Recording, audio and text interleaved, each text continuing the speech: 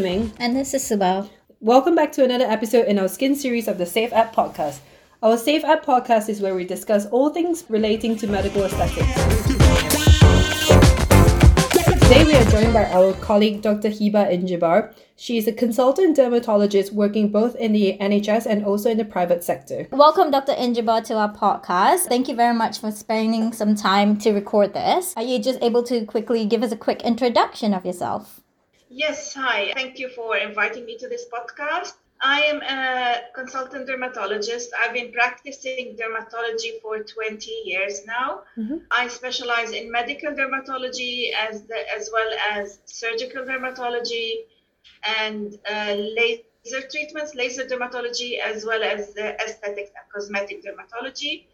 I founded the DermaSurge clinic on Harley Street a few years ago, and I am the lead consultant as well as the director of the clinic. Oh, wow. And, I'm happy to answer your questions. You're a very busy lady. Yes, I think so. I just need a break now, so I'm waiting for a holiday. Yeah. Tell us a little bit about your background qualifications.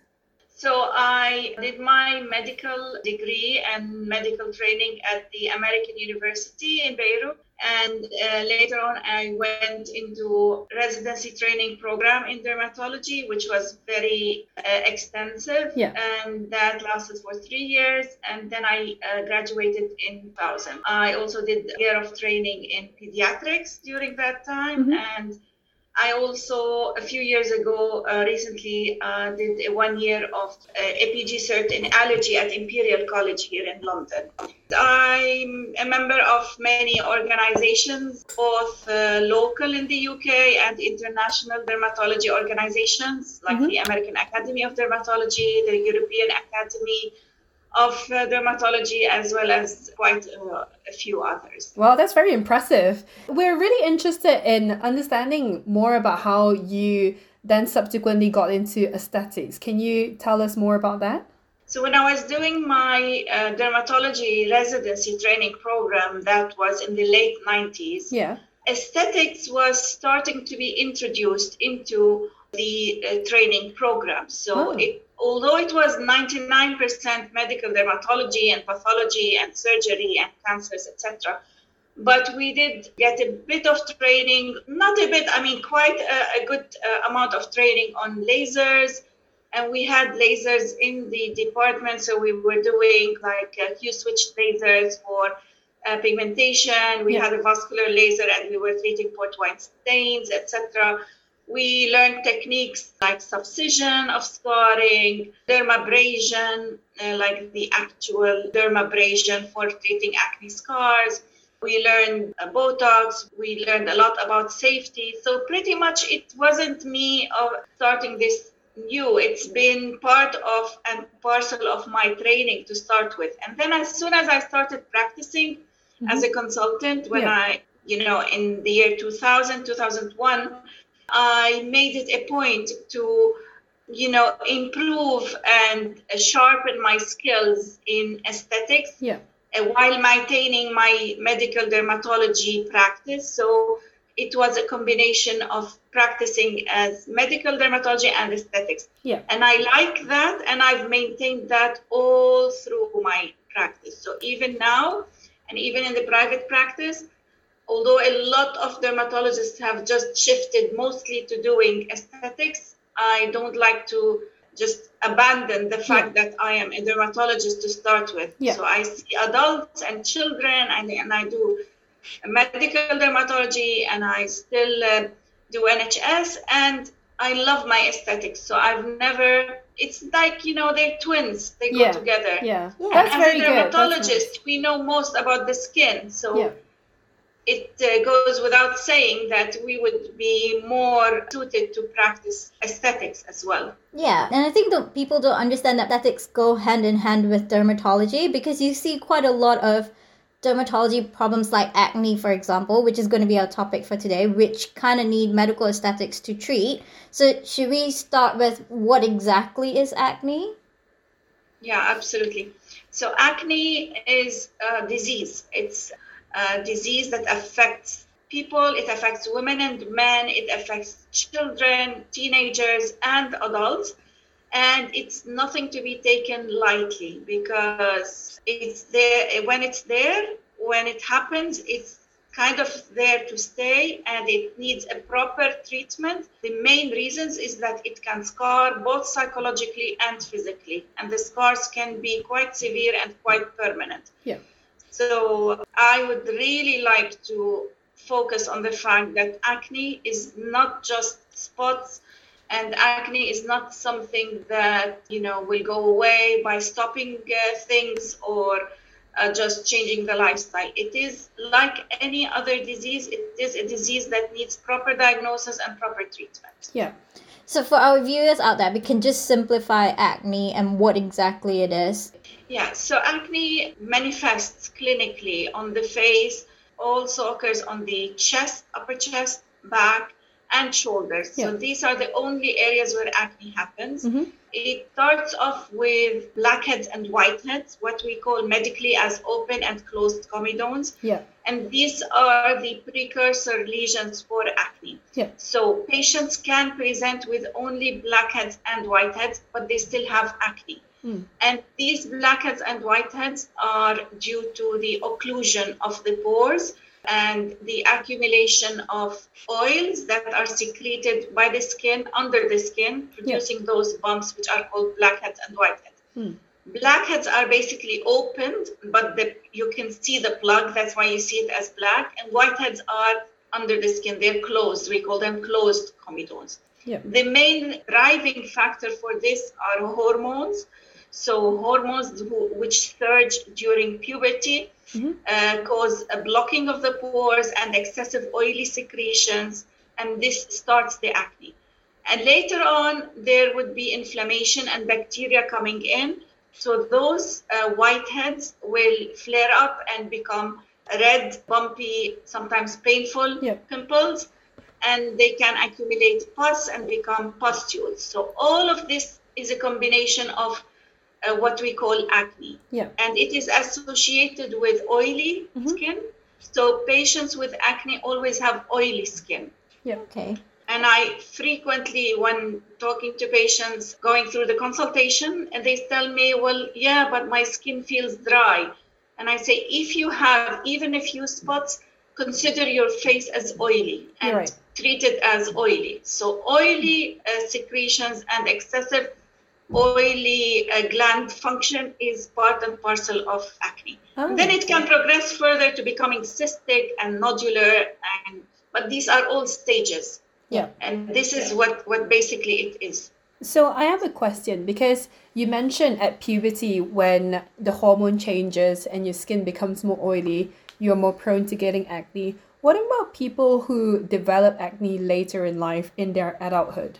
So 80% of teenagers going through puberty will develop some form of acne. Mm-hmm. Sometimes it's very mild, sometimes it's very severe. There's a long spectrum, but 80% of teenagers passing through puberty will experience acne, and this is mostly due to their hormones. Mm. Once it starts, even if their hormones normalize, it can persist with them up until adulthood. So although we say it is hormonally mediated, but the link is not always there. Yeah. So in adults, if acne happens in adults, it could either be a continuation from acne starting as a teenagers, or it could be starting when they are adults. And sometimes we can find a hormonal problem, especially in women, and sometimes we can't. So you can still get acne. It's more of the hormones don't have to be high. You don't always have to have polycystic ovaries. Right. It's actually the minority. Yeah. It's more the effect of the hormones on the sebaceous glands and on the skin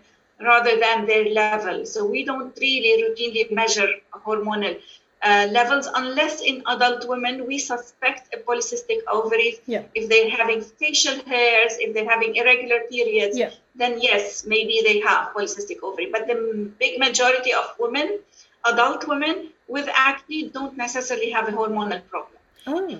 And another reason to have it when you're an adult in women could be cosmetically induced. We call it acne cosmetica. So using products which clog the pores, using heavy makeup, using really greasy products can just give you acne without any hormonal effect. Right. So it's multifactorial, and sometimes, most of the times, we cannot really pinpoint one reason why you're having acne. It's interesting because I didn't know that the level of your hormones does not correlate with the amount of acne that you have. I always assume that you must have a higher hormone level to be having more breakouts. Absolutely not. Yeah. Absolutely not. And That's we don't really routinely measure the hormones because it's not going to impact the treatment, and it's just an extra cost. So we don't really run any hormonal treatments unless we suspect something. Right. Okay. Yeah. And I guess like nowadays it's very common that everyone's talking about maskne, acne because of wearing the mask. It's obviously not because of the hormones then. Is it mostly because the pores are more clogged than normal? What exactly is maskne? Yeah, absolutely. I'm seeing a lot of it, and it's true. It's not related to the fact that the hormones are more there. It's the occlusion and the sweating under the mask and the lack of ventilation of the skin, which also leads to the overgrowth of bacteria. So there is a specific bacteria that causes or exacerbates acne. It's not your normal bacteria. Yeah. So this is not folliculitis, whereby you have staph bacteria or strep causing the infection. It is the Propionibacterium acnes, which is a commensal. We have that on our skin. But of course, the occlusion and the heat and the sweating will change the flora in the skin, will lead to overproduction, as well as sebaceous secretions, and occlusion can cause acne. Yeah. So we sometimes see acne or folliculitis, even not necessarily acne, with just occlusion. Okay. So I am seeing it more frequently. Yeah. I've actually just also written a blog about it, if it's on my website as well. And some tricks to help patients who have mask acne. Yep. Is change your mask frequently. Use a disposable one. Yeah. Don't use a thick one, and definitely don't use it more than 1 day at a time. And even if you're using a cloth one or a silk one, wash it daily and use a new one. Yeah. If you're working for very long hours a day like us and you have to wear the mask all the day, try to take short breaks and wash your face with an acne cleanser, and take short breaks. Like, try to remove it for 5-10 minutes at a time. Get your skin to breathe before you put it back. And use always oil-free products. You don't put greasy moisturizers under your mask. That will make it worse. Yeah, definitely. So I guess it's great that we're coming to that. So what can we do at home to treat our acne?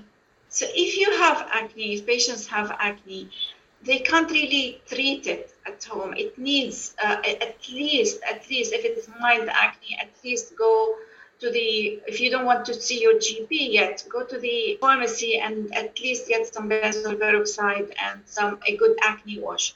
You can't really treat it beyond that at home, but there are things that you can do to at least prevent worsening it. So basically, keep your hands off your face. Don't try to squeeze it because you might leave a scar. Yeah, I have that issue all the time.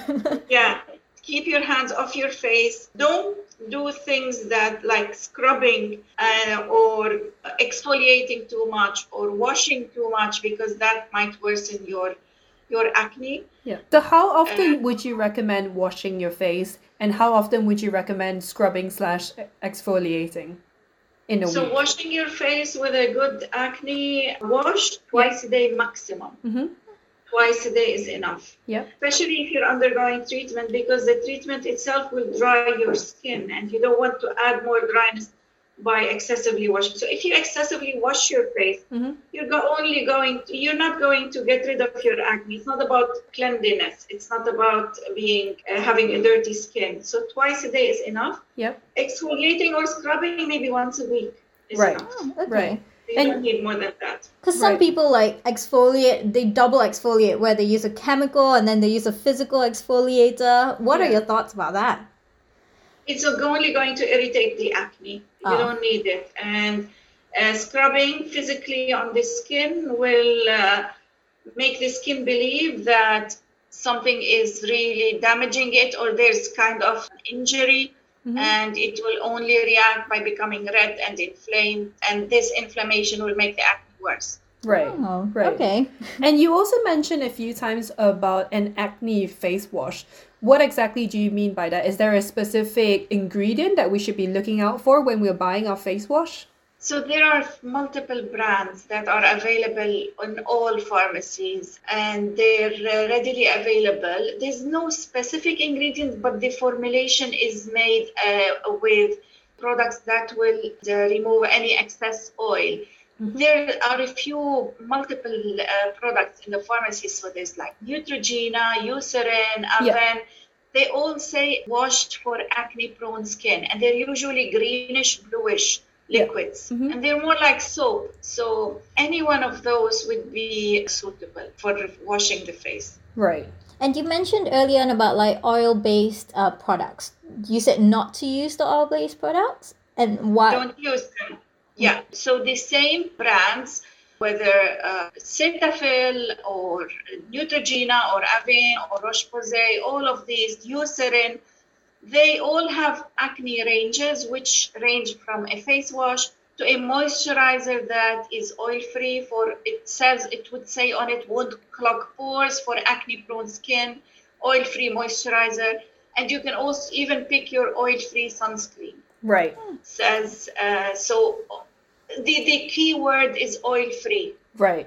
But even choosing a makeup, concealer, or a foundation, go for products that say oil-free, won't clog pores. Right. Okay. Because with things like foundation and concealer, I think regardless of whether that's oil-free or not, am I right in saying that they are going to clog your pores anyway because of the consistency of the product that you're putting on your face?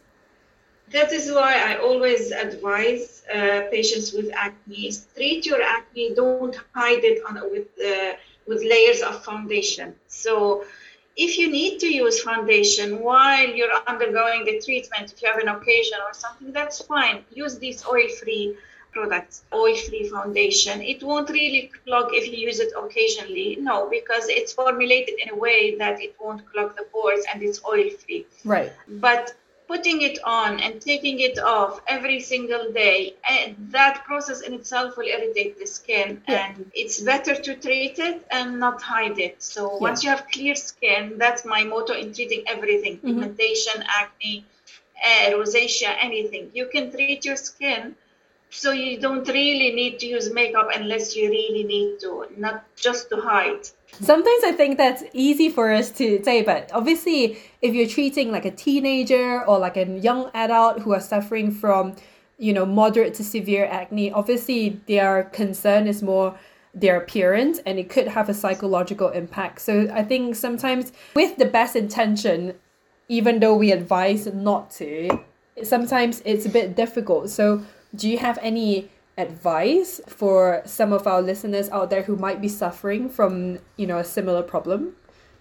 Yeah, that is why I said if you really need to cover it until you get it treated, use an oil-free product. But by all means, try to see someone and get a proper treatment, so then you would reduce it. I know psychology, that's why I started by saying that acne can have severe psychological disturbances, especially in teenagers and especially in women. And the initial consultation, when I'm talking to patients with acne, a lot of it is counseling and trying to convince them that, if they use the treatment properly, we will get rid of it. It's nothing that is impossible to treat. And it's part of the counseling to try to convince them to reduce their use of makeup until they can get to the stage where they don't need it. So it's all part and parcel of counseling these patients. And a lot of them come in tears but to start with, because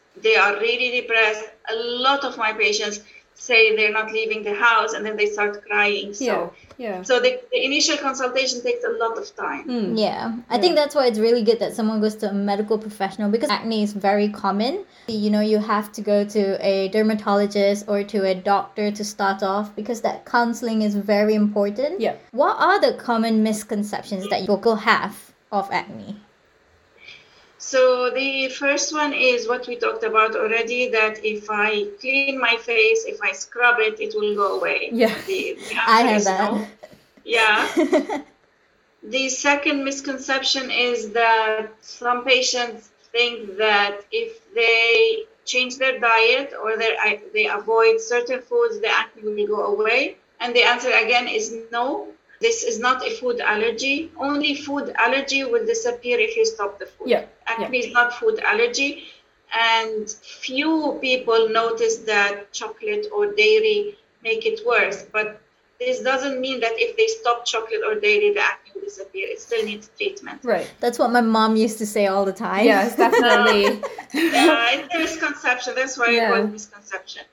And another misconception is that, you know, if I'm 16 or 15 or 14 and I have acne, by the time I'm an adult, I'm an 18, it will go away. And this is a big misconception, is because it might not disappear, and it can continue into your 20s and even into your 30s, and it has to be treated, because by the time you're 18 or 19, it might have left scars already. So it needs to be treated regardless when it starts. And one other misconception is that they think, or maybe they are misguided during the consultation, that unless we're talking about Roaccutane, which cures the acne, all the other treatments need maintenance to maintain the results. So if you've been prescribed some antibiotics and prescription creams, and you've used them for a few months, and you're starting to run out, and your acne is clear, don't stop them. Go back to your doctor or your GP or whoever prescribed them and get some more, or ask about maintenance treatment. Because if you stop everything, few weeks later, a few months later, you go back to square one, because we haven't cured the acne. We need maintenance treatment. So I always tell my patients to taper them gradually, and once they're clear, I keep them on maintenance treatment. Right. And how long do they tend to stay on the maintenance treatment for?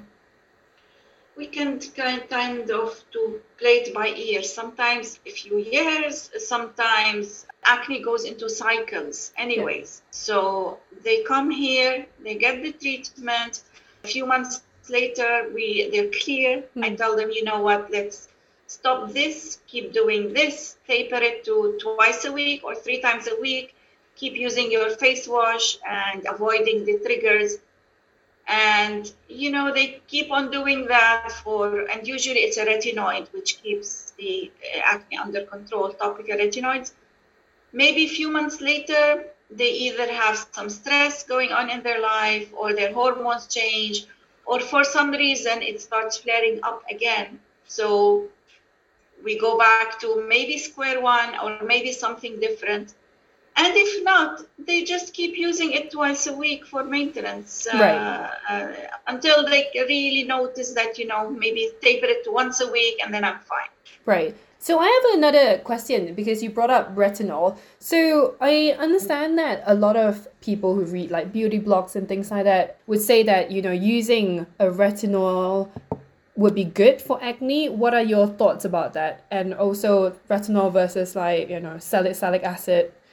In acne, my practice and the good medical evidence is that a combination treatment is always better than mono treatment for acne. Right. I always combine. So not retinol specifically, but tretinoin, which is a derivative of retinol, is better for acne. Retinol, we use it more for anti-aging. Right. But they're all derivatives of vitamin A. And I always combine. So I use tretinoin in combination with probably salicylic acid, benzoyl peroxide, and then initially, if it's really active and inflamed, I'll give them for a few weeks oral antibiotics, and then I shift them to topical erythromycin or clindamycin topical antibiotics.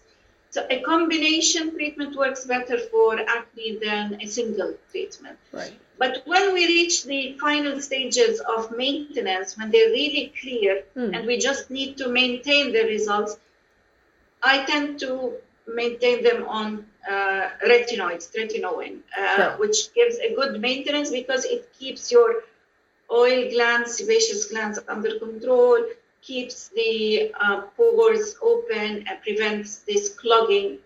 So monotherapy with maintenance is good. Initially, I always like to combine. Right. And so, because we've discussed predominantly on active scarring, what sort of medical aesthetic treatments are available out there that you recommend to your patients with active acne? Active acne, there are a few things that I do. I always, like I said, counseling, good skincare, medications, oral or topical, or sometimes severe acne or Accutane.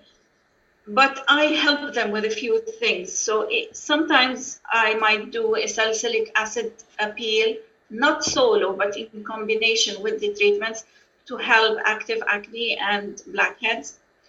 I do what we call acne surgery, which is basically similar to a medical facial. If they have a lot of whiteheads, which I talked about initially as being closed comedones, so we would open them up and squeeze the secretions, the sebaceous secretions out. And I always tell them that this will not substitute your treatment. This is me helping you if you have an event or if you really want a fast result.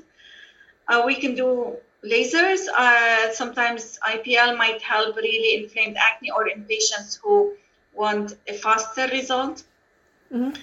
And if they have post-acne redness, so sometimes it's not scars, it's just the acne has resolved, but it leaves some red marks. So again, do some IPL treatments to help that. So all of these are supplementary to the treatment, not on their own. Right. So that's for treating active acne.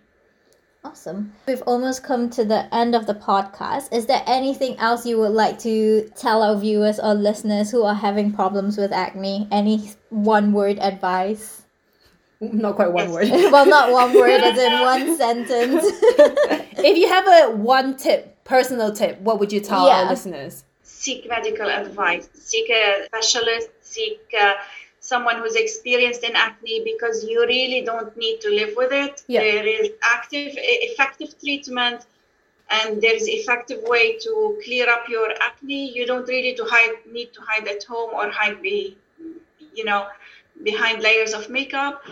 And even if you have scars, we can talk about this at a later stage, we can still treat it and improve your scars. So don't think that, if you've tried a few over-the-counter things that it's hopeless. No, it's basically not. They don't have to suffer alone.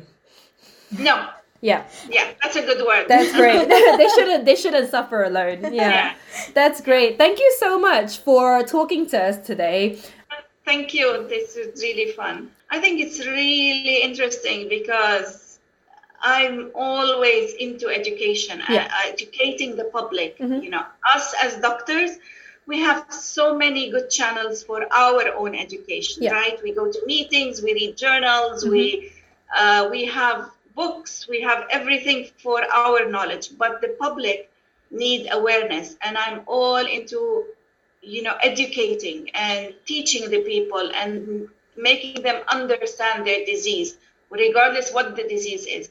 I think this is really nice because you're helping people get aware about all of these things. And safety, because aesthetics is unregulated, unfortunately, and we're mm-hmm. seeing a lot of complications. Yeah. So seek, safe treatments by qualified doctors. Great. That's great. Awesome. Thank you so much. Thank you. Thank you.